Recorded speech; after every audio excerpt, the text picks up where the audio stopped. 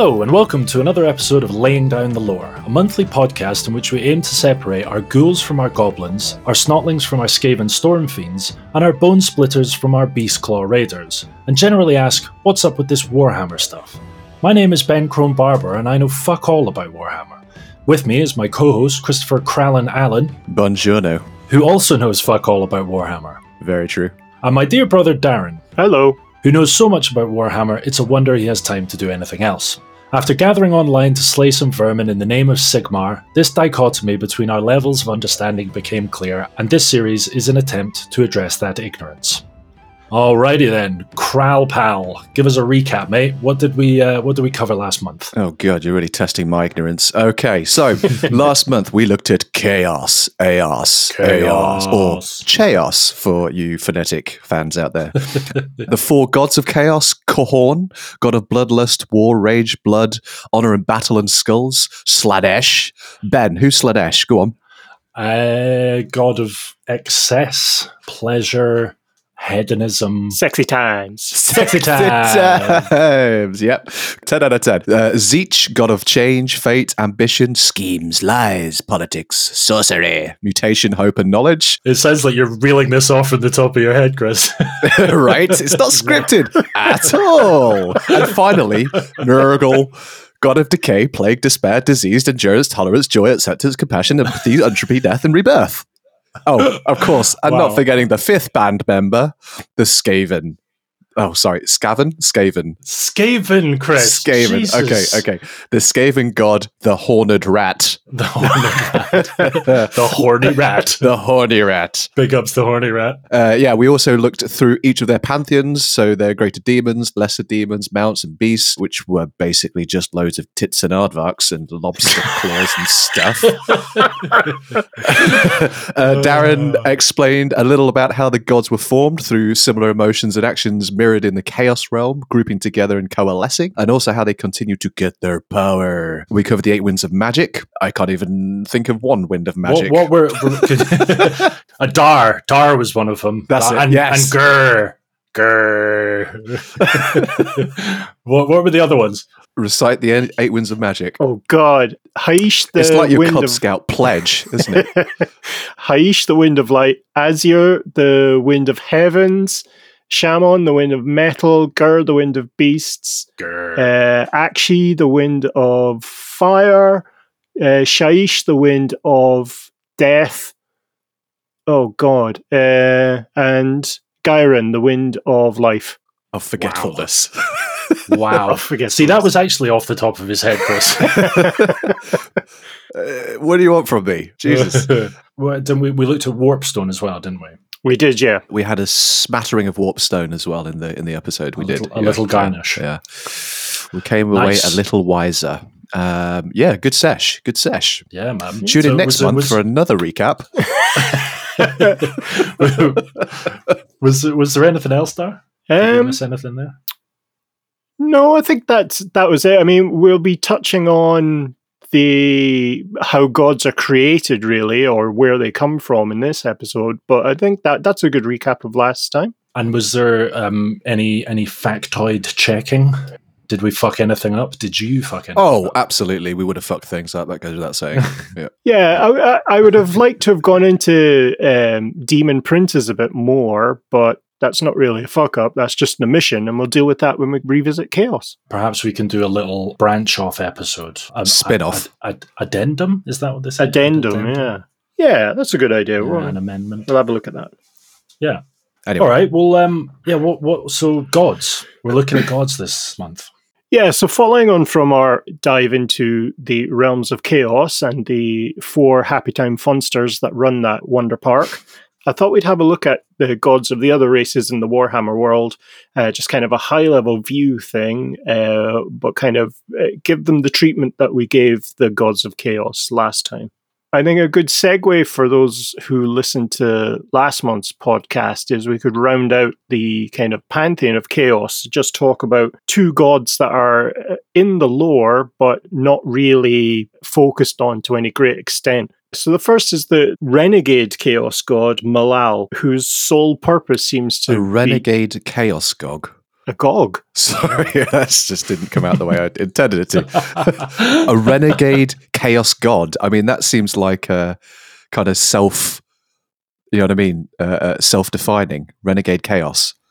Doesn't renegade chaos mean that he's good? Yeah, so yes, he is a renegade chaos god. Effectively, he's turned his back on the other four, and all he wants to do is destroy them as much as he can. His chaotic number, each of the gods has a chaotic number, and this guy's number is number 11.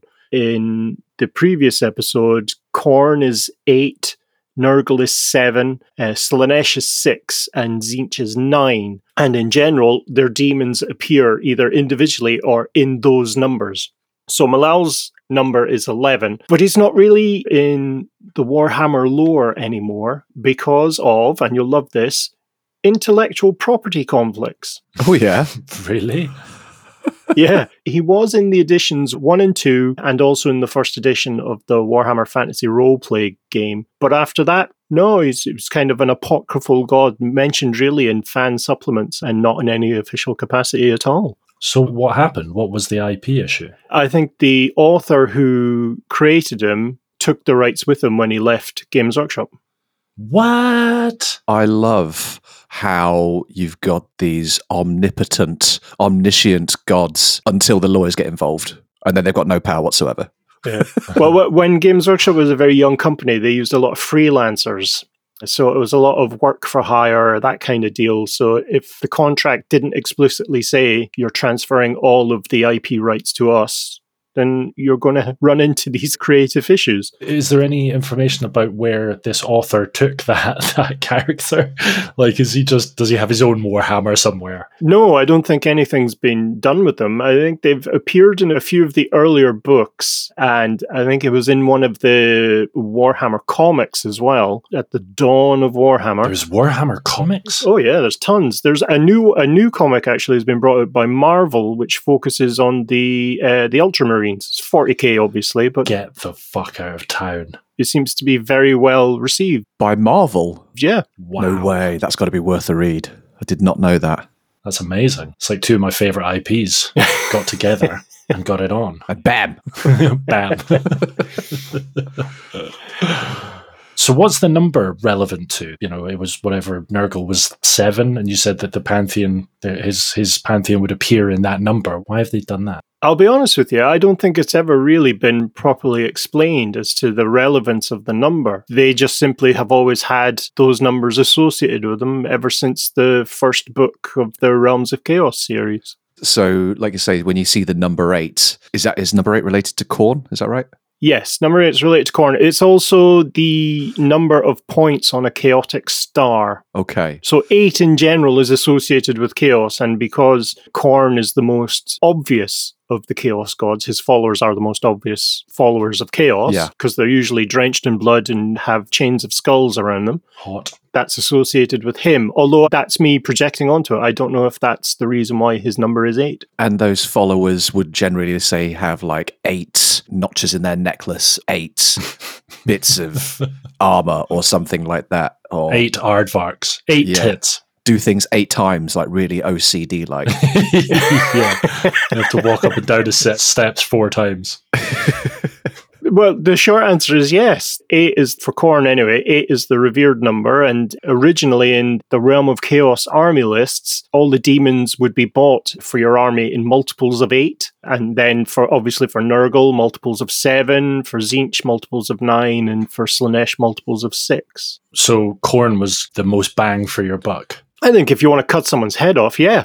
Nurgle, I mean, it depends what your powers are as the god, isn't it? I mean, like, Nurgle just kind of, like Darren explained, was inevitable, would just be there at times of, you know, renewal or death and things like that. And so maybe 6 Nurglings was enough to take care of that situation right there, exactly, you know. But you could argue that Khorne was less powerful. He needed more, you know. Think about it. Controversial. Controversial. The other chaos spirit I just wanted to mention was a demon prince who became a god called Queethel. It's unfortunate. Queethel was a Skaven who attained demonhood and then became a demon prince patron of Chaos Warriors and Chaos Champions. Yeah. That appeared in the second of the Realms of Chaos books, and it had attributes you could roll up on a table. So very much like the animal merger table we discussed last episode, you had a table to create aspects of a demon prince patron who could then be your chaos god, and they could have one follower or they could have thousands of followers. It's like God pick and mix. Yummy. Exactly. So the number just kind of goes out the window at that point. I am the god Queethel. My magic number is 52. Or multiples of. For those two examples then, just show you how the kind of setting has reinvented or added or extracted gods for story and legal reasons time and time again. So was Malal, he wasn't even written out, he was just dropped like a stone out of the saga. It was like, Malal had to move to a different state. His parents got a new job. And his brother, Malal, the god of laughter, had to go with him. Just really lazy script writing. Malal. And in terms of power, how do these other gods size up against the four main chaos gods? Oh, any one of the main gods could squash him like a bug. Right, okay. So it's not even worth comparing. No, not really. Not at this stage in their own evolution. I mean, the kind of demon prince patrons, they almost always are demons of chaos undivided. And that's the name given to the worship of the realm of chaos or chaos spirits as a whole without favoring one or the other. And so they're naturally weaker than god-specific chaos forces and chaos demons. Right, okay. Interesting. So turning our back on the realm of chaos, which is a dangerous proposition at the best of times, I thought we'd have a look at the gods that really existed around the time of the collapse of the Chaos Gate and then moving forward to present day in Warhammer. So starting off, we should really discuss the old ones, because the old ones are viewed by the lizardmen races, the Slann and the Skinks and the Saurus and so on, as gods-ish. So we've got 3 or 4 gods just to mention. Chotek, who's the god of the sun, a solar god. We've got Itzel, who's the god of cold-blooded beasts, which, when you consider that the Lizardmen army is made of lizards, it's pretty much their go-to god. They've got Quetzal, who is their protector, obviously based on the Mesoamerican gods there. And then we've got, arguably the most important one, is Sotek. The lore is a bit unclear as to whether he's actually a god or not, or was someone who simply ascended to some level of omniscience. And I say someone, I mean an old one, or do I? They're referred to as the god of serpents. And really you're looking at either a hero of the lizardman race who was raised to godhood, or a Slann who became a peer of the old ones. Sotek is the force in the Lizardmen world who absolutely hates Skaven. Bastard. The Skaven are absolutely terrified of him. And there's some quite good rules and quite good lore in some of the early Lustria settings that shows Skaven being thrown into snake pits as a sacrifice to the god Sotek. I'll be honest with you, that sounds massively unfair on the Skaven. Well, the more you learn about Skaven, the more you think, no, it's really not. So Skaven and Indiana Jones then have really got something in common, you know, that whole fear of snakes. Tenuous link there. Yes. I don't think anyone has ever made that connection, and I want to see you with your Skaven Blood Bowl team putting little fedora hats on them. Yeah, and whips. Yes. And whips. Love it. Whips. And then you've got to use your audio skills to create a rat squeaking version of the Indiana Jones theme song. Hey, challenge accepted. Are there any questions about the old ones that we haven't covered already? The old ones are the OG gods. They are the ones that came about and conceived the very early world of Warhammer, right? Yes, although I'm using the term gods because that's how some of the factions in the Lizardmen refer to them, but they were highly educated space travelers. But yes, they are the OGs. They moved entire continents, moved the planet out of its solar orbit to be more beneficial for them. They could go toe-to-toe with the Chaos Gods quite happily, couldn't they? I don't know that they... Okay. They go head-to-head. The old ones versus the Chaos Gods. Who's your money on? Chaos Gods, because the old ones fucked off. Really? Oh, okay. Yeah, do you not remember, Chris? They just left a note. They just left a note. They were like, "We're out. Dinner's in the fridge, Here's what we would have done. Yeah, but we got bored. that's right. Good luck." Enjoy an eternity of warring And pain and suffering. and horribleness. I'm talking in purely in terms of might and power. The old gods versus the chaos gods, who would win? Unfortunately, having been involved in the kind of lore for quite a while, I know how it ends. So the Chaos Gods, yeah. Spoiler. The other great civilization that existed at the time of the collapse of the gates were the elves of Ulthuan. And they have a kind of very unusual pantheon. They've got 22 gods. Jesus. Sounds busy. God, it's like BTS, the K-pop group.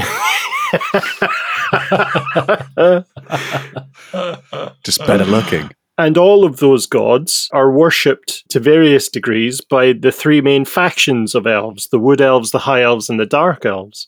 Those gods are separated into two groups, the gods of heaven and the gods of the underworld. So the gods of heaven, which are referred to as the Kadai, there's 8 gods of heaven. The most important being Azurian, who's the creator, Aisha, who's the mother, Kurnos, who's the hunter, and Vol, who's the smith.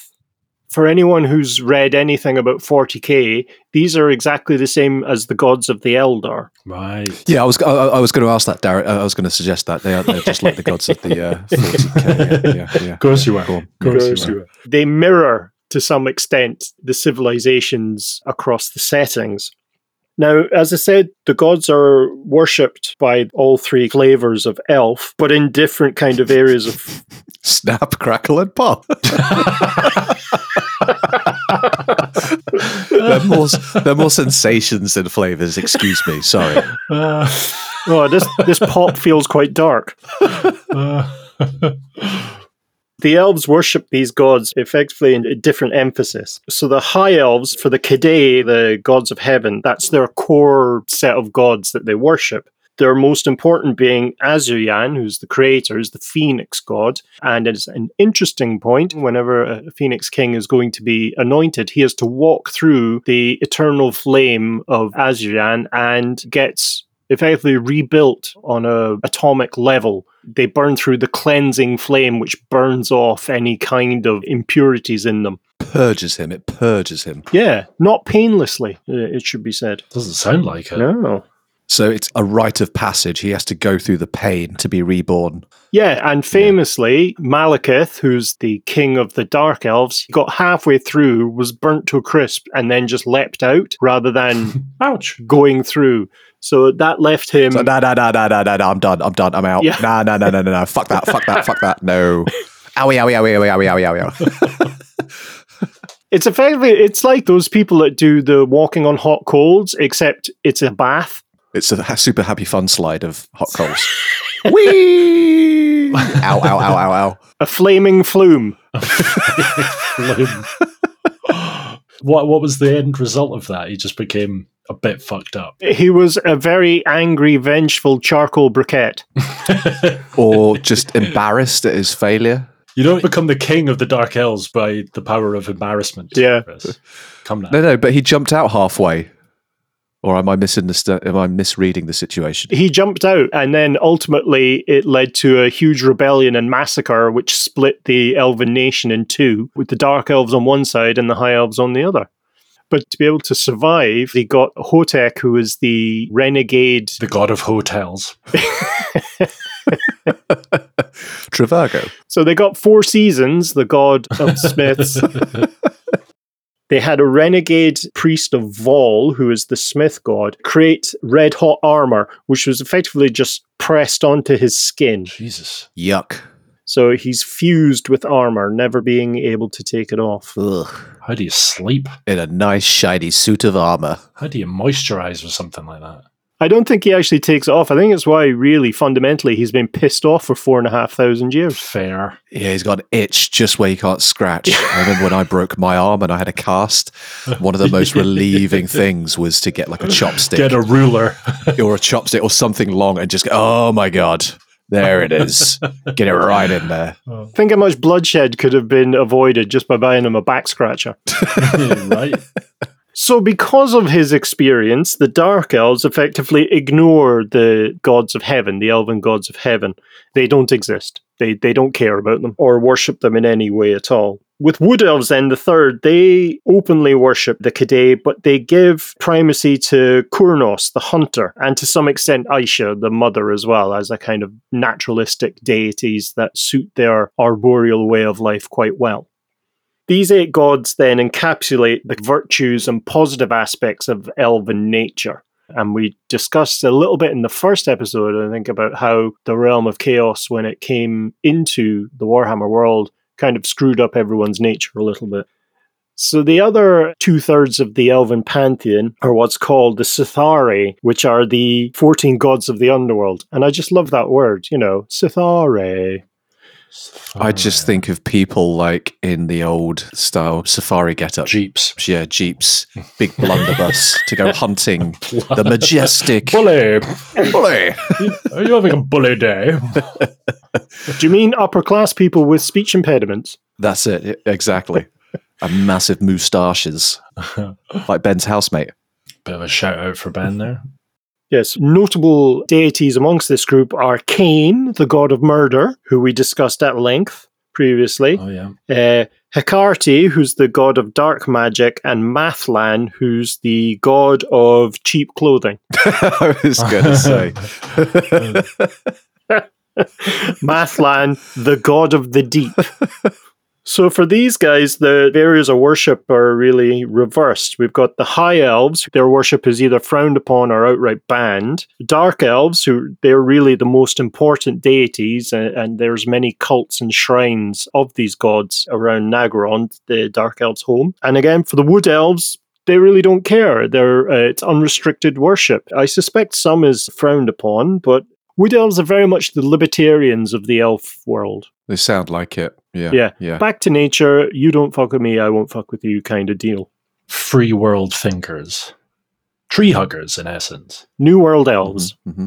So in general then, these underworld gods reflect the negative aspects of the elven psyche. Violence and vengeance and cheap clothing, as we mentioned. The outlet.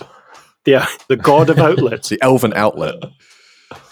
In general, elves, and it's mirrored in the 40k universe with Eldar as well, when they die, their souls are consumed by Slaanesh as kind of tasty treats, amuse-bouches. Nom, nom, nom, nom, nom, nom, nom, nom.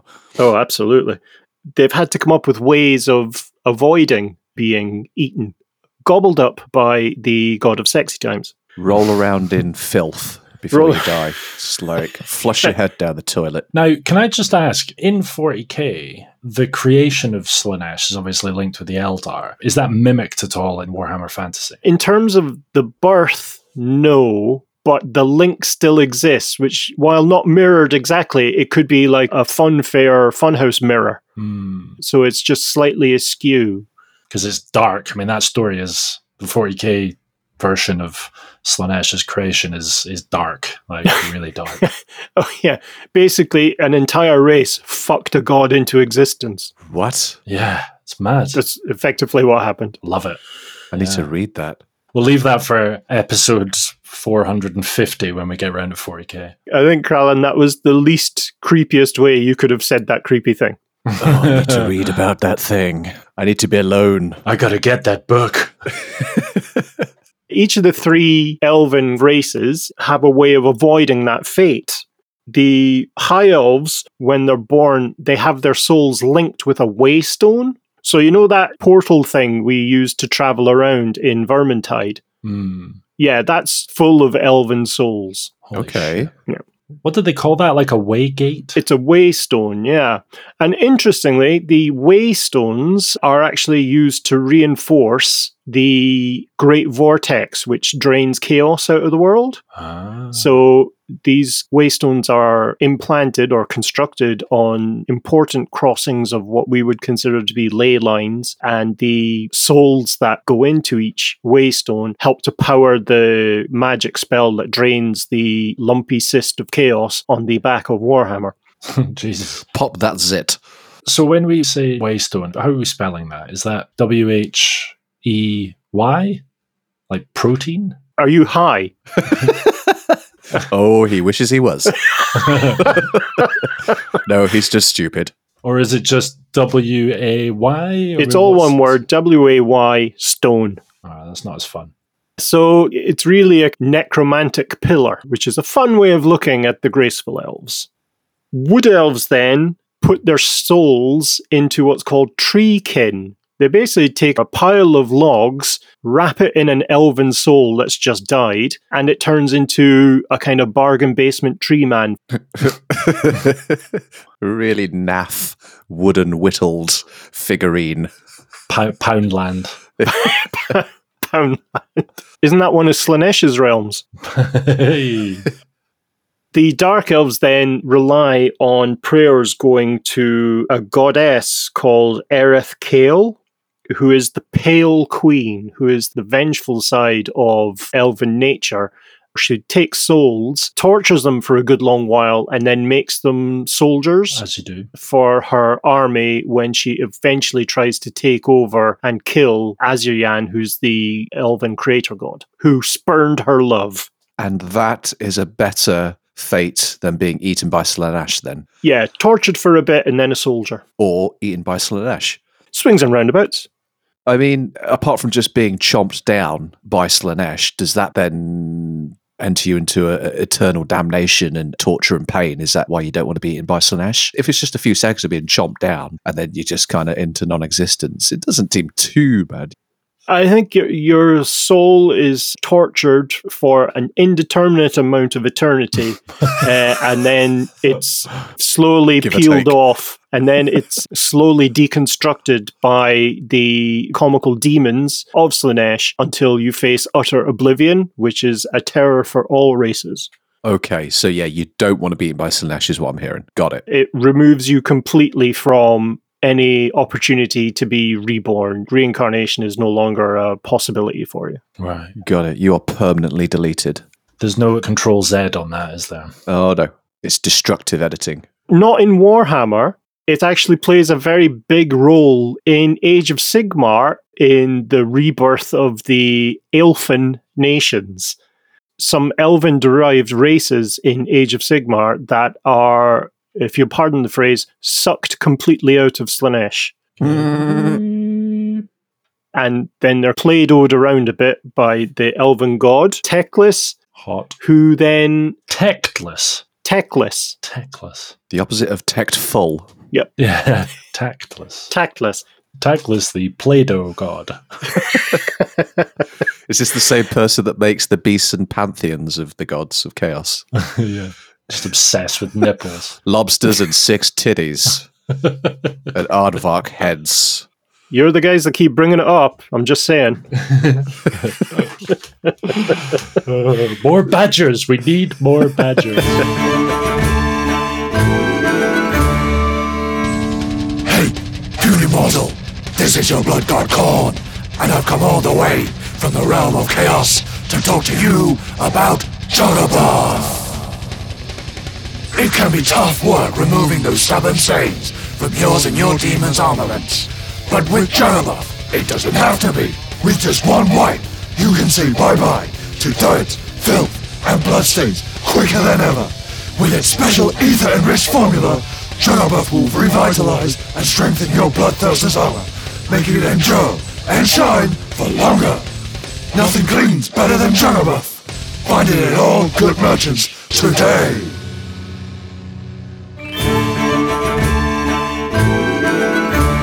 So in Age of Sigmar, rescuing, in quotes, the souls of elves that have been devoured by Slaanesh plays a big role in the creation of Morathi's Witch Elf Nation, the Sea Elves, the Reborn Realm Lords, or High Elves. So that's a very long-winded way of saying, not in Warhammer, but yes, people can be Control-Z'd out of sexy time devouredness.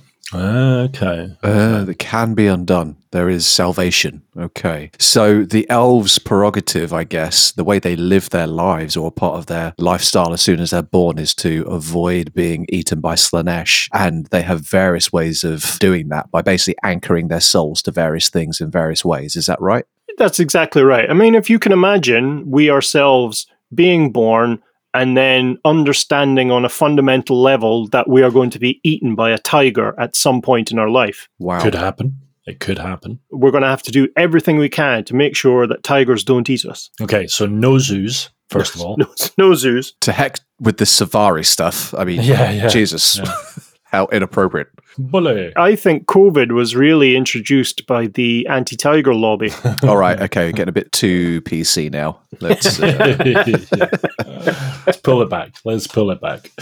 Oh. That's elves in a nutshell. That's the god of elves. Very Celtic mixed with Mesopotamian undertones in terms of their cosmography, but quite good to read. So I would encourage listeners to go off and have a look at the elven gods. You'd be quite pleased. It's a good read. Two things. What form do these gods normally take? And where do they exist? Because obviously the chaos gods, they exist in the chaos realm. Do these gods exist there as well? A great question. It's not really entirely clear where all the other gods exist. I mean, there are multiple spiritual realms and each god has their own one. Given that they're either a reflection of racial identity or they themselves are the template for various races, they must have their own elven realm. Warhammer has a lot of interventionist gods, so there are gods that exist in the world and walk around in the world. To say that they do that 100% of the time, I think is unclear. So they must go somewhere. Right. Okay. But it's not clear where they exist necessarily. And it's sometimes best not to ask those questions. Ignorance is bliss and this kind of thing. You don't want to know. You don't want to go down that rabbit hole.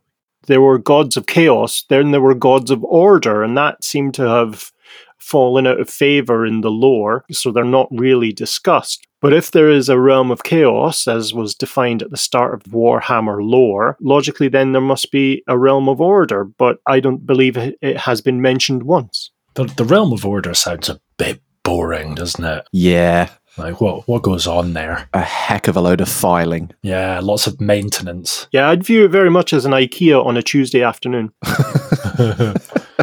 It's definitely beige in colour, that's for sure. So these gods then, is it stated anywhere how they get their power? Because obviously the chaos gods feed off of the emotions and actions of mortal beings, but do the gods... Because it's quite common in other IPs that gods become more powerful the more worship. Yes, that's how it works in Warhammer as well. Right. The more prayers you get, the more powerful you are. The more followers you have, the more powerful you are. Hence them sacrificing the Skaven into the pit of serpents, that kind of behavior. Bastards. Yeah. Fucking bastards. Fuck the Skaven, man. Don't you fuck... The Skaven will fuck you, Chris. Nah, man. Not me and my orcish hordes. Orcish whores? My orcish harem. Orcish whores sounds like something out of Slanesh's sex shop. I don't think there is such things as orcish harems or females, are there? They're just come into being. They just kind of grow from the earth, don't they? They do, yeah. Orcs are asexual. Holy shit. How 21st century? Welcome to the Laying Down the Lore Gender Identity podcast. So when did you identify as orcsexual? Well... So we've dispensed with the elves and now we move forward and slightly downward to the dwarves. The dwarves don't really have Heightist. heightists. We're back at it again. I can't believe it. Episode 3. 3 for 3, lads. 3 for 3. Ugh. Chris, speak up. Defend your people. Silent rebellion right here. Small, silent rebellion. Bite your fucking ankles.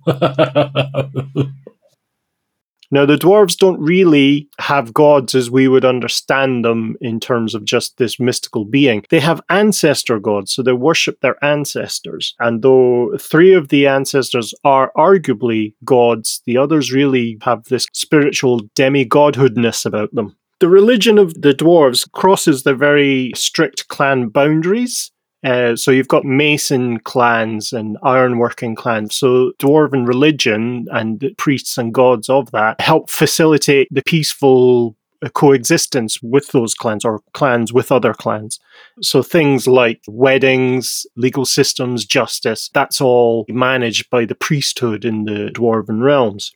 So the 3 main gods, as I mentioned in quotes, for the dwarves are Grungni, who's the god of mining and stoneworking, Grimnir, who's the dwarven god of war, Also the patron god of the Slayer cult, which are these fantastic, deranged dwarves who've abandoned the kind of honor system of their clans and ancestors, completely shave their body except for a fiery orange mohawk, and attack anything bigger than them with a Batman-like disregard for their own safety. No. Batman!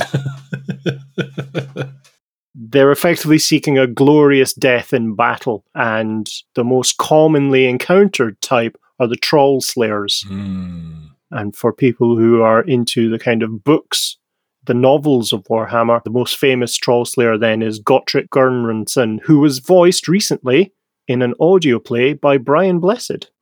Brian Blessed. That Brian Blessed. No, the other one, Chris.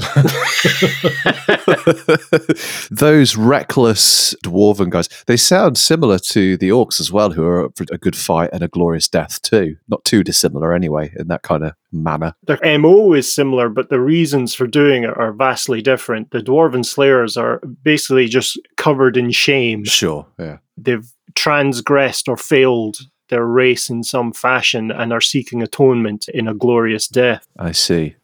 So they don't have any loyalty. They don't care anymore. They're renegades. I think they're loyal to the concept of dwarves as a race, and they still live up to their word. If they make a promise, they keep it. But apart from that, they really don't care about anything.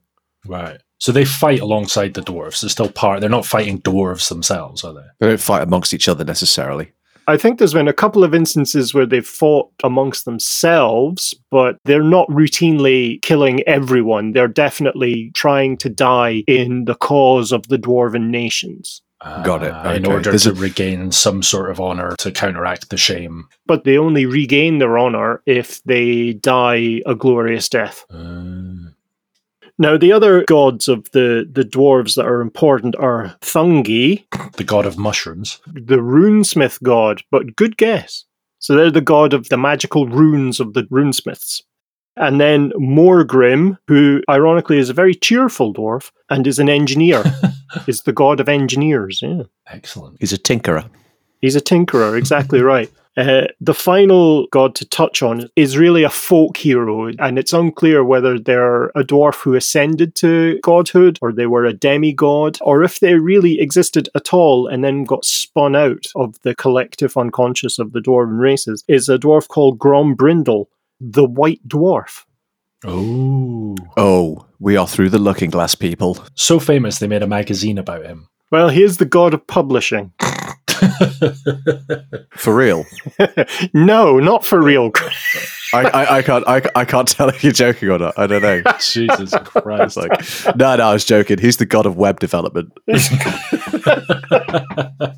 So go on. What did he do then? Effectively, he's the King Arthur-esque style figure who turns up when the dwarves need him the most. He's a fantastic fighter, an amazing leader. Great lover. That disappears into the ether once his, let's say, conquest has been completed.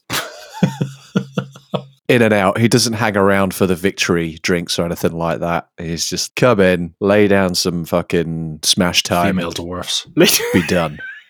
Conquest accomplished. Done. I've conquested. Mic drop. I shall leave. Well, as Gimli famously said... Toss me. No? Okay.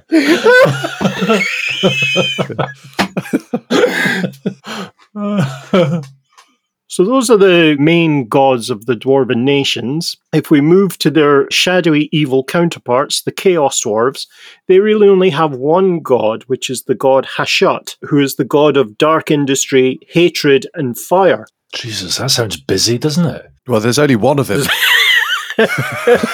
He drew the short straw. What was his name? Just him. Hashut. Oh, bless you.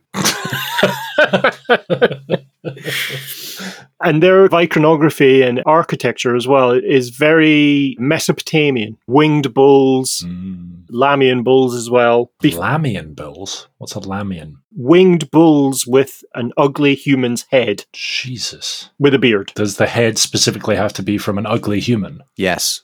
I'm not sure that it does, but it's on all the imagery. Right. But if you find a human head on a bull's body attractive, you need help. You're in deep water. You need help, son. I don't know if this is related at all, but there are creatures in Warhammer called bull centaurs, which have the bottom half of a bull and the top half of a dwarf. And 6 nipples. That'd be so out of proportion, wouldn't it? What, the nipples? You could have proportional nipples. I'm talking about the dwarf top half and the bullock bottom half. Like, Oh, I see. It could be a dwarf bullock. a dwallock. A Dwalek.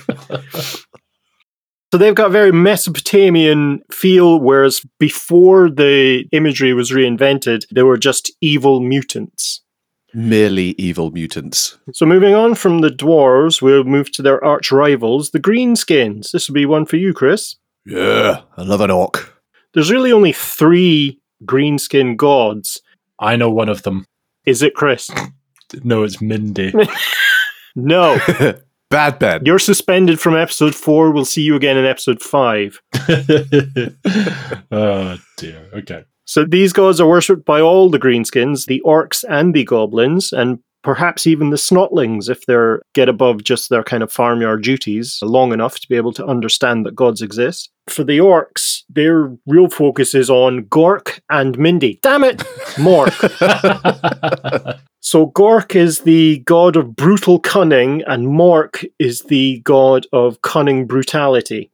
Gork, the brutal cunning, if you can imagine, it's brutal close quarters combat, that directness. And the cunning brutality of Mork really is expressed as unconventional tactics in getting to that person to be able to kill them. I read it being described as Gork will come up and punch you in the face, but Mork will wait for you to stumble back from that punch and then punch you in the back of the head. Double team. DP. So they're very shamanistic totems, and an interesting point is that the more orcs there are together, the stronger the power of magic associated with both Gork and Mork. The areas of magic are referred to as the Big Wa and the Little Wa. Goblin magicians can use that, and the Big Wa is the orcs. Yeah, it sounds like lazy script writing again, doesn't it? It does. I enjoyed reading about the Wars in the Age of Sigmar handbook. So, as I understand it, the War is ordered, chaotic collective of orcs. They just amass organically until they become this War. They hit this critical mass and they become the War. Yes, it's effectively an entire race governed by mob mentality. When there's enough of them, they'll flip a country on its side. Sounds tiring. Yeah, which I think's awesome. The kind of hive mind kind of thing. The third, much reduced in importance, god of the greenskins is what's referred to as the spider god, the spider cult of forest goblins. And they're usually off their tits on spider venom, which they just either drink or stab the fangs into themselves and go on hallucinatory trips. Sounds wild. And then attack people while riding giant spiders. Jeez, I've had some trips like that. It's not fun. Ben's like, I can relate. Where can I get some? It's instead of feeling spiders crawling on your skin, you're actually riding on top of a spider attacking someone. So it's actually the spiders that are like, oh, I've got things on my skin. Yep. Yeah. Get them off. Get them off. So moving on from the greenskins then, we head towards the Ogre Kingdoms. These were a kind of later addition to Warhammer in their Genghis Khan-ish visage. I think it was their 6th edition. So the main god of the ogres is called the Great Maw. And this, I think, more than any other god, is a reflection of their own racial identity, as it was formed after the massive impact of a comet destroyed their homeland, wiping out most of the ogres, although they are a very nomadic race within the Warhammer setting. And what was left in the crater, if you can think of the Sarlacc pit from Return of the Jedi, but about 10 kilometers in diameter. Jesus. So it's this massive toothed mawed gullet. Wow. Jeez. Wow, and that came from the comet? I think it's the ogre's interpretation of what happened. Effectively, this big thing came down and then ate the entire ogre race. And so in their shared racial memory, something ate them, which means it must be a massive mouth. And therefore, a massive mouth appeared where their original homeland used to be. Are ogres like orcs in that there's no female ogres? It's just... No, there are male and female ogres, and there is a female ogre figure, but she's wearing a beard. Honest to God, it looks like Princess Fiona from Shrek That's amazing. with a beard as an ogre. That's so cool. Voiced by Cameron Diaz. Do they fight with the orcs? They will fight alongside anyone and will fight against anyone. The fucking hussies. There's a group of ogres called the Man-Eaters, and they are... What do they do? They're mercenaries, and they make tapestries. Or they're just a bunch of very attractive cougar-type female ogres. Oh my God. We're the man-eaters. Just 6-inch heels all day long. Yeah, 10 foot tall and 6 foot wide, Fit. running at you. yeah, hot. So this idea that the Great Maw is a projection of their racial identity is both affirmed and rejected by the fact that they can power gut magic, the main magic practiced by the ogre butchers, as they're referred to, or the magic users. Gut magic. Gut magic. So they will either eat things that will allow them to cast a hunger-based spell, or they'll chop bits of themselves off, put it in a pot, and allow the fumes then to have the effect of whatever spell they're trying to cast. When you say a hunger-based spell, a spell that makes them hungry? So it's things like spray people with stomach acid, they can have mouths appear as if from nowhere and eat someone, that kind of idea. A mouth appear from nowhere. Shit the bed. Gastronomical attacks. Gastro magic. Gastro magic. Gastro- Vegan attack. Death by avocado. Paleo strike. Atkins kick. Ham slap.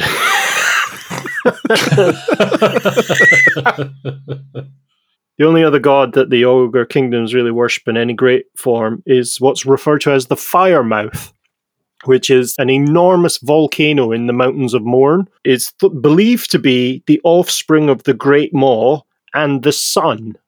It's very mouth-based, isn't it? It is mouth-based, although It's all a bit mouthy. depending on what the Great Maw consumes, I have a sneaking suspicion that the Fire Mouth is actually the arse. And so whereas the priests of the Great Maw are referred to butchers, the priests of the Firemouth are referred to as firebellies. And there's a great miniature of a firebelly vomiting flames up through his hand to be able to throw them at people. Ooh. So the only other non-human race that we want to talk about with their gods are the halflings. They live in a place called the Moot, which is within the Empire, adjacent to Sylvania, which is where all the vampires live. So not great in terms of location. What is a halfling? Is it like a half-size human? Yeah, it's a hobbit. Are they not considered humans? No, they're halflings. Oh, okay. If you've read The Hobbit or The Lord of the Rings, it's copy and pasted out of there really about what they're like. They're very West Country, Wholesome. Who are girdle.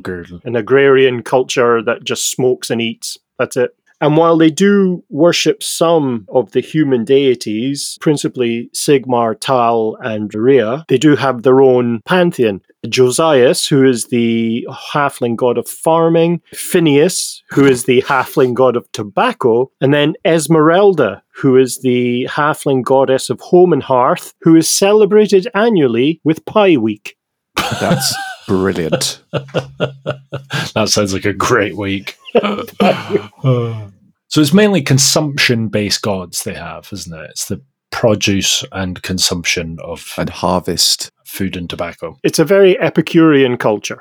So yes, all they do is eat, smoke, lounge around, and occasionally do a bit of farming.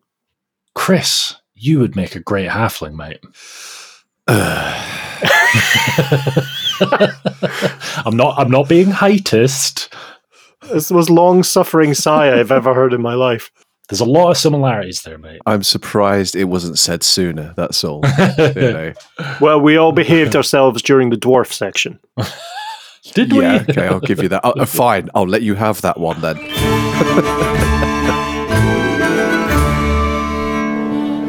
Tired of the same old announcements from the Guild of Town Criers, seeking a more in-depth analysis of the week's events in the old world? Then join us at the Nervous Pegasus for another exciting episode of the Empire's most popular and only podcast. That's Not My Goblin. Join myself, Hans Gumfer, Earl of Hallstatt, together with my co-host, Lady Chantal Dior of Couronne. Bonjour. Duke Leovardi of Miragliano. Buongiorno. And Trollslayer Catharak Crotroch. Fuck off, Ungi. As we go through the events of the week in detail. Our guests this week are Lord Herman Youngmeyer, Magister of the College of Light, What a bill. who will be Sigmar's Hammer, who will be answering your questions on animus farming, ritual ploughing, and crop animation, together with the projected fatalities among the lower classes. Holly Brandypork, chef to the Moot's infamous mercenary warband, Lumpen Kroops Fighting Cocks, will show us how to butcher a pony to make it last through those long winter months. You can butcher my pony, eh? Dillian, eh? Pony, what? We hope to see you all here. Farewell.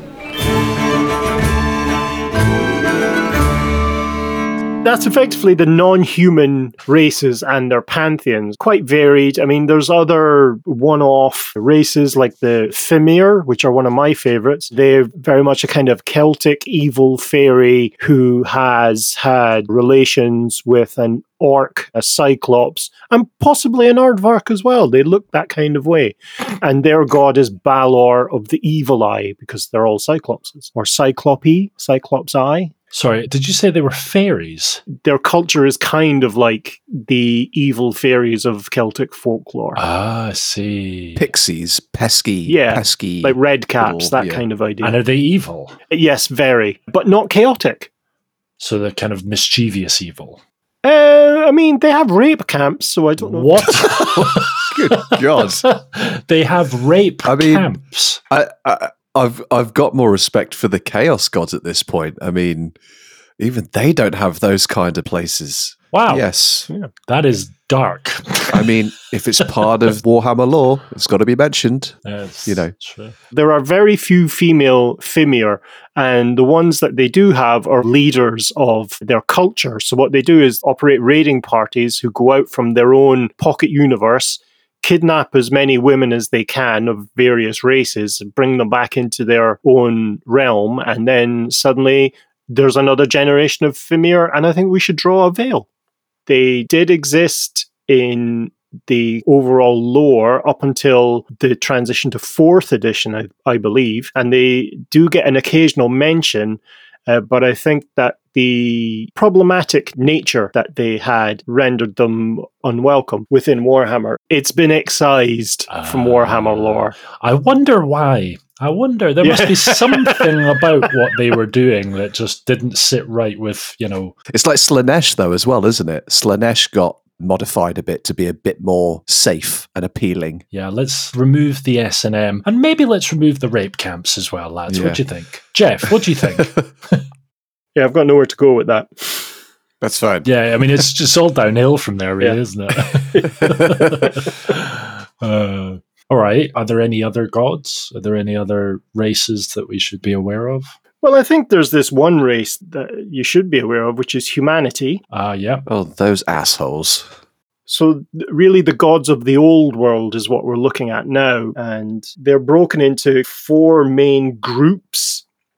So you've got the gods of the northern old world, gods of the southern old world, and they very much reflect the real world break between the Roman Empire and the Goth nations. So the gods of the north, Tal is the god of the wilds, Raya, his wife, is the god of agriculture and birds, Manan, the god of the sea, and Ulrich, the god of winter and wolves. So very much Germanic god. Nordic.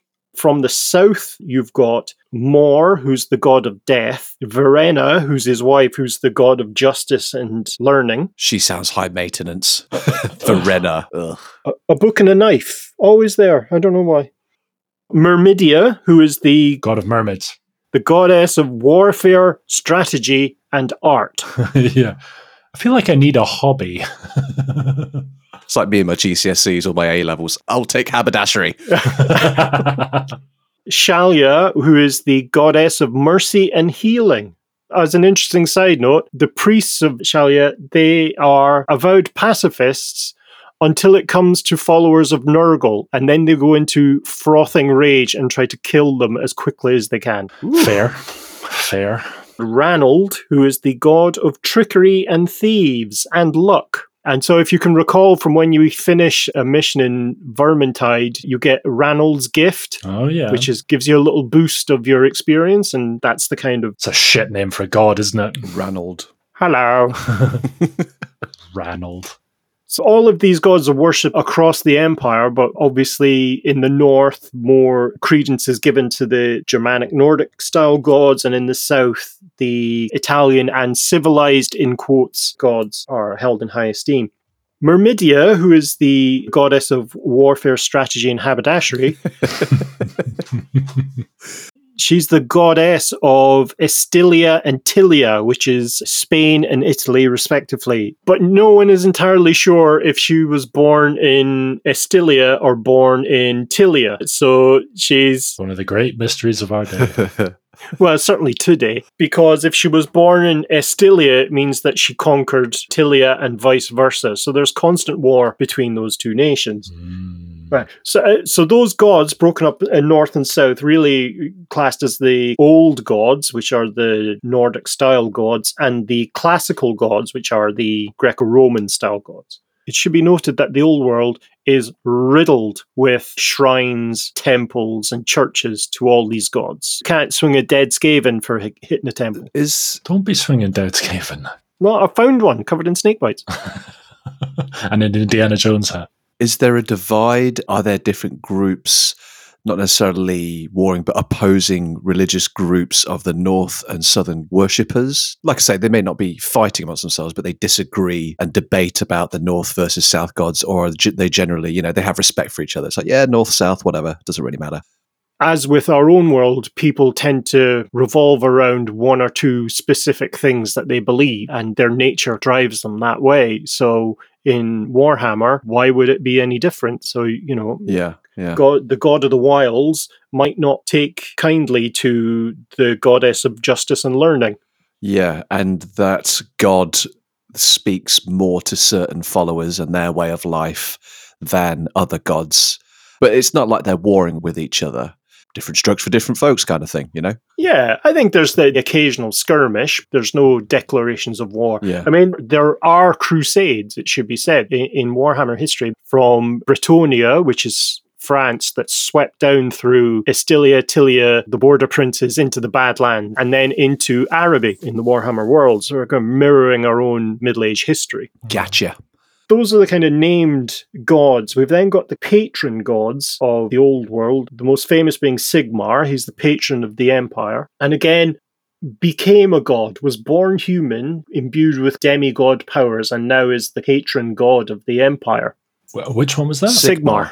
He's like the main dude, right? The Age of Sigmar. He's arguably the main dude in Warhammer as well. As an interesting point, his Templars, the priests and knights of Sigmar, are the witch hunters, which I think, Ben, you played in That's Vermintide. Right, in Vermintide. Are the human gods very much the same as the non-human gods in that we don't really know what plane it is that they occupy? I mean, they have their own spiritual realm separate from the realm of chaos, though possibly not unlinked. There might be one or two connections. Tricky business dealing with souls and prayers. And is the idea then, if they have a spiritual realm, if you're a follower of, say, Sigmar, and you die in his name, then your soul would ascend to that particular spiritual realm? Yes, or be reborn into the Empire as a kind of... a badger. A holy badger. Saint-like. The neighbour of the Empire, Bretonnia, their patron god is the Lady of the Lake. So again, effectively copy and pasting Arthurian legend. Quite literally copying and pasting. Yes. They didn't even try. They didn't even give her They didn't another even name, call her did they? the woman of the river. Yeah, just that bitch in the pond. The girl of the puddle. I mean, never mind Jeff. Ben, who hurt you? I don't want to talk about it.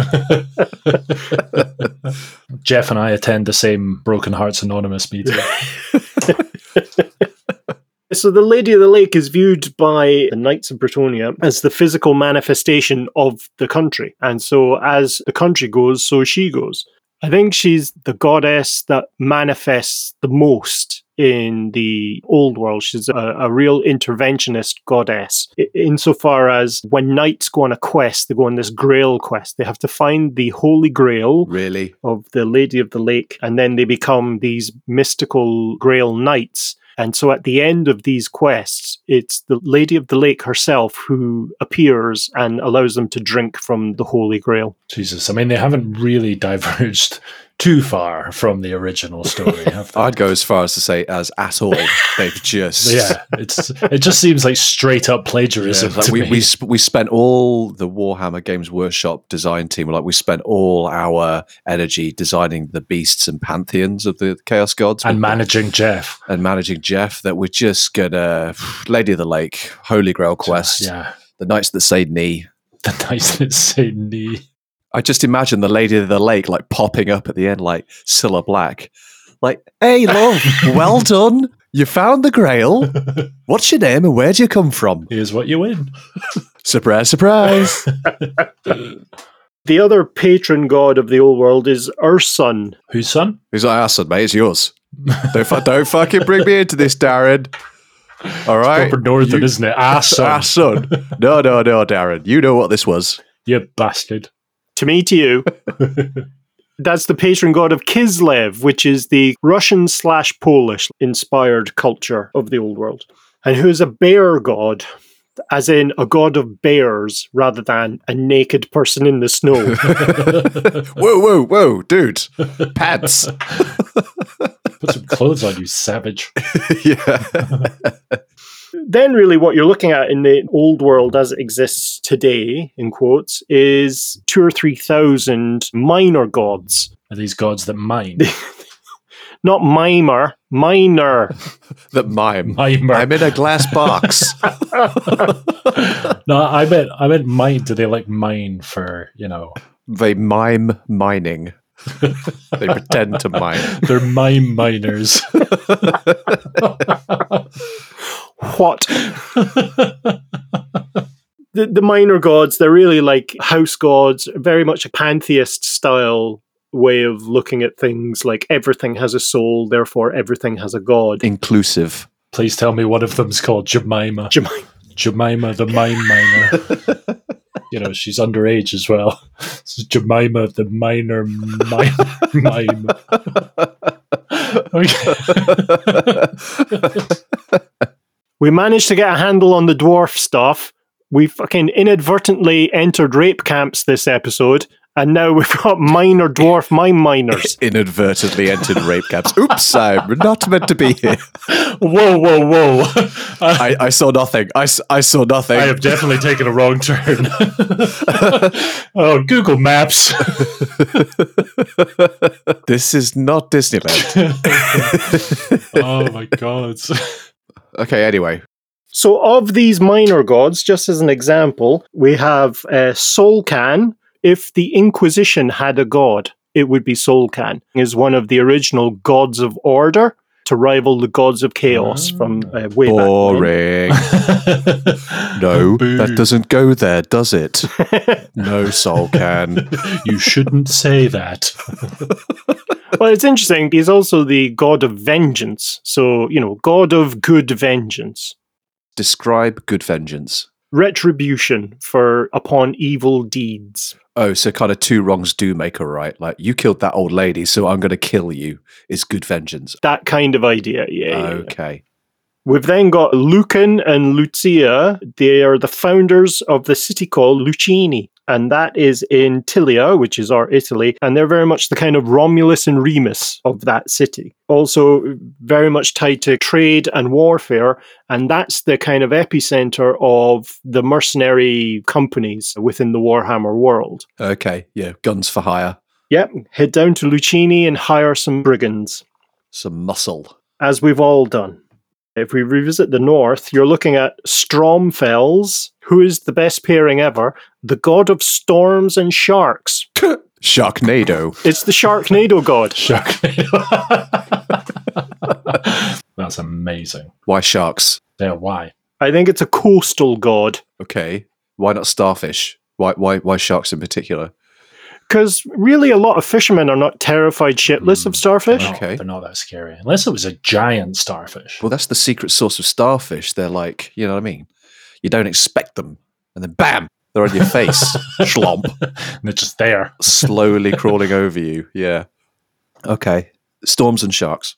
This will be good now just to see your reactions to this amazing bit of creativity. You have a god of thunder and lightning called Thor. That's okay. All right. They remove the H. Oh, that is cunning. Wait a minute. Remove the Whoa, H. whoa. So it would be Hator Exactly right. or Hort. No, wait a minute. No, that's right. Hort. And then we move on to my favourite of the minor gods, Artho the Unmoving, Fat bastard. the god of tradition. Their followers don't wash, never wear shoes, and carry around a symbol of Artho, which is this long stone statue, which when they see something that they think is beginning to change their culture, they whack it with the statue. They sound really stubborn and annoying. Is that right? Oh, yeah. Yeah, conservatives. No, we don't want women priests or women in the army or just women in general. Let's just drop a statue on them. Yeah, exactly. Clonk.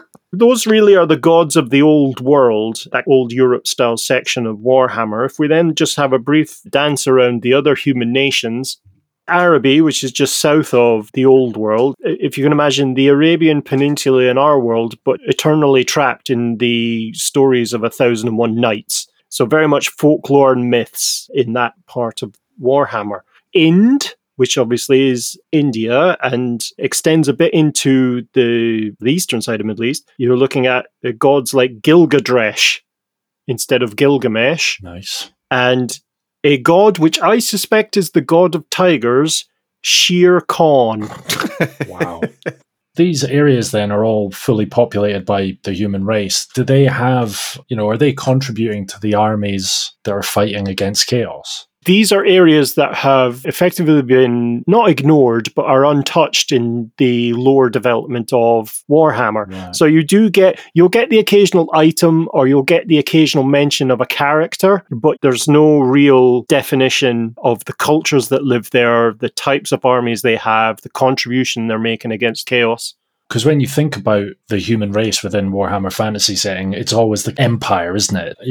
I don't know what the era of history is that their armor and stuff is modeled on. It's like kind of late Middle Ages, isn't it? Well, you're looking at somewhere between the 15th and 17th century. Yes. Yeah. So it's a very, to be honest, it's a very Eurocentric fantasy setting. Yeah. But then that's where it was developed and that's how it was developed. I guess it leaves scope for future updates because they're bringing back the old world, aren't they? Is it this year or next year? It'll be a year and a half from time of record, I think. It's interesting you bring that up because the day before yesterday, which listeners in the future will go, what? The Warhammer Total War version 3 is coming out, and in the trailer it's hinted that they will flesh out the armies of Cathay, our world China. Ah, that's really cool. So these are locations that have been hinted at before, but Games Workshop, they actually sat down with I've forgotten the name of the company, it's an imprint of Electronic Arts. So they've worked together to create the lore for that army, which means it will be appearing That's amazing. in Warhammer's own products. So it stands to reason then that they might do the same thing for the Ind and... Oh, sorry, the other areas we've got are Ind, Araby, Cathay, which is China, Nippon, which is Japan, and interestingly, there used to be a full range of figures and an army list for the Nippon armies. Really? Yeah, absolutely. In 3rd edition, the Kraken army as well, they were the first ones to really have rocket launchers. Ah. It's like you think of katana, swashbuckling ninjas. No, rocket launchers. Nah. Give them rocket launchers. Yeah, big explosives. I reckon Jeff had a hand in that. That's the one thing they gave him. Yes, all right. Nippons can have rocket launchers, Jeff. All right, Jeff. Just quieten down. And then you have Koresh, which is the Southeast Asian peninsula, home to what were originally referred to as the Snake Men, which are the kind of Nagas of that area's lore. So it does stand to reason then in the future, Games Workshop might look to develop the armies of these areas. Well, I think they're being developed now. We've seen concept art for rebranded Kislev armies. Wow. That's so cool. Which are the kind of Polish/Russian armies, and they'll be coming quite soon. And in fact, it's one of the playable factions in the new Total War Warhammer game is Kislev. You play as Kislev. In fact, what I'll do is I'll link the trailer for it. It's a cracking trailer. The only other human realm of note is the realm of Albion, based on Britain, which is, well, it's based on Britain, but it's based on the kind of carry-on movie style idea of Britain. So you've got a capital city called Bola Hat. Clever. They don't sound too impressive. Clever. No. But it's also the site of the imprisonment of the very first demon prince called Be'lakor. He was bound into the island and is only let out for the coronation of the greatest chaos leader once every 10 generations or so. Right. So what gods do we have in those areas then? Are there gods detailed for those races? No, not really. There are... It seems very much a kind of melting pot of other cultures. So there are settlements from Dark Elves, there's settlements from Empire, Bretonnia, Orcs and Goblins are there. There's no one overarching god of Albion. There's tons worshipped with different frequency. I would say, however, that there are priests there. There's a lot of waystones on Albion, so it's a place that's crucial to the continuation of the Great Vortex that's drawing the chaos power out. So you have a group there called the Truthsayers, who are very much, they practice jade magic, so they harness the green wind. Instead of having a druidic culture, they have a very, I don't know if you've read 2000 AD, Slane or Slawney. It's very much that. It's very kind of high fantasy Irish lore or Irish culture. Yeah. So the final culture I wanted to talk about with their gods is the now defunct culture of Nehekhara, which is analogous with Egypt. Again, you're looking at a copy and pasting of some of the culture there or the cosmology. And you're looking at things like, instead of Osiris, they've got Osirian. Instead of Anubis, they've got Dejaf. Bast is there, but they've added a H on the end of her name. So I think it's the H they took from Thor. That's where that went. Bast. And then Asaph, who is the goddess of magic, beauty, and vengeance. But they're all now largely dead. Oh, okay. I don't know why I even brought it up. All right, then. Yeah. They are still worshipped by the Tomb Kings, which are the risen dead of that part of the world, but their power is much diminished. The real power in that land has been and will continue to be Nagash, effectively the demigod of the undead. And while the Tomb King armies and civilization rails against him, he doesn't give a shit. Wow. The god of not giving a fuck. That's really my load, guys. I don't really have anything else. Nice. Who, Darren, is your favourite god? Seeing as we forgot you the last episode, I'll ask you first this episode. I really like Ereth Kale, the evil, in quotes, god of the elven underworld, the Pale Queen. I think she is a very compelling patron and way of getting out of the hell that the elves find themselves in. And also Nagash. Can't beat Nagash. Yeah, because you're a big fan of undead, aren't you? That's your big fan of undead. That's your jam. What about you guys? I'm shotgunning Sharknado God. You're all day long. Stromfeld. Yeah, just wacky Stromfeld. Yeah, I like the name. Excellent. Yeah. What about you, Ben? Yeah, White Dwarf. He just comes in. I picture him literally as a White Dwarf. Is he albino? Is he? He's just known as the White Dwarf, and the only thing I can think of is he's got white hair. That's it. Oh, okay, fine. I love the fact he just kind of swans in last minute. Conquest, lays a couple of female dwarves.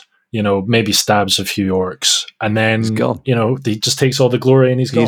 And everyone's like, "Oh my god, he's amazing!" He's a bad motherfucker. Just to be clear, he's more war-y, fighty, drinky than he is smoochy, smoochy. Yeah, I was going to say, I'm out. So there's a heck of a lot of gods in Warhammer. Yeah. I mean, there's a god for everyone, right? Pretty much, yeah. Yeah. Very inclusive range of gods there. And if you can't find one, you've always got the gods of chaos to fall back on. Exactly. Good old Nurgle. Alright, that's all from us. Thank you so much for listening. If you want to find out more about the topics we've discussed in this podcast, you can find all the reference articles in the show notes. We'll be back again next month displaying just how little Chris and I know. Until then, ta-ta. Ta-ta. Goodbye.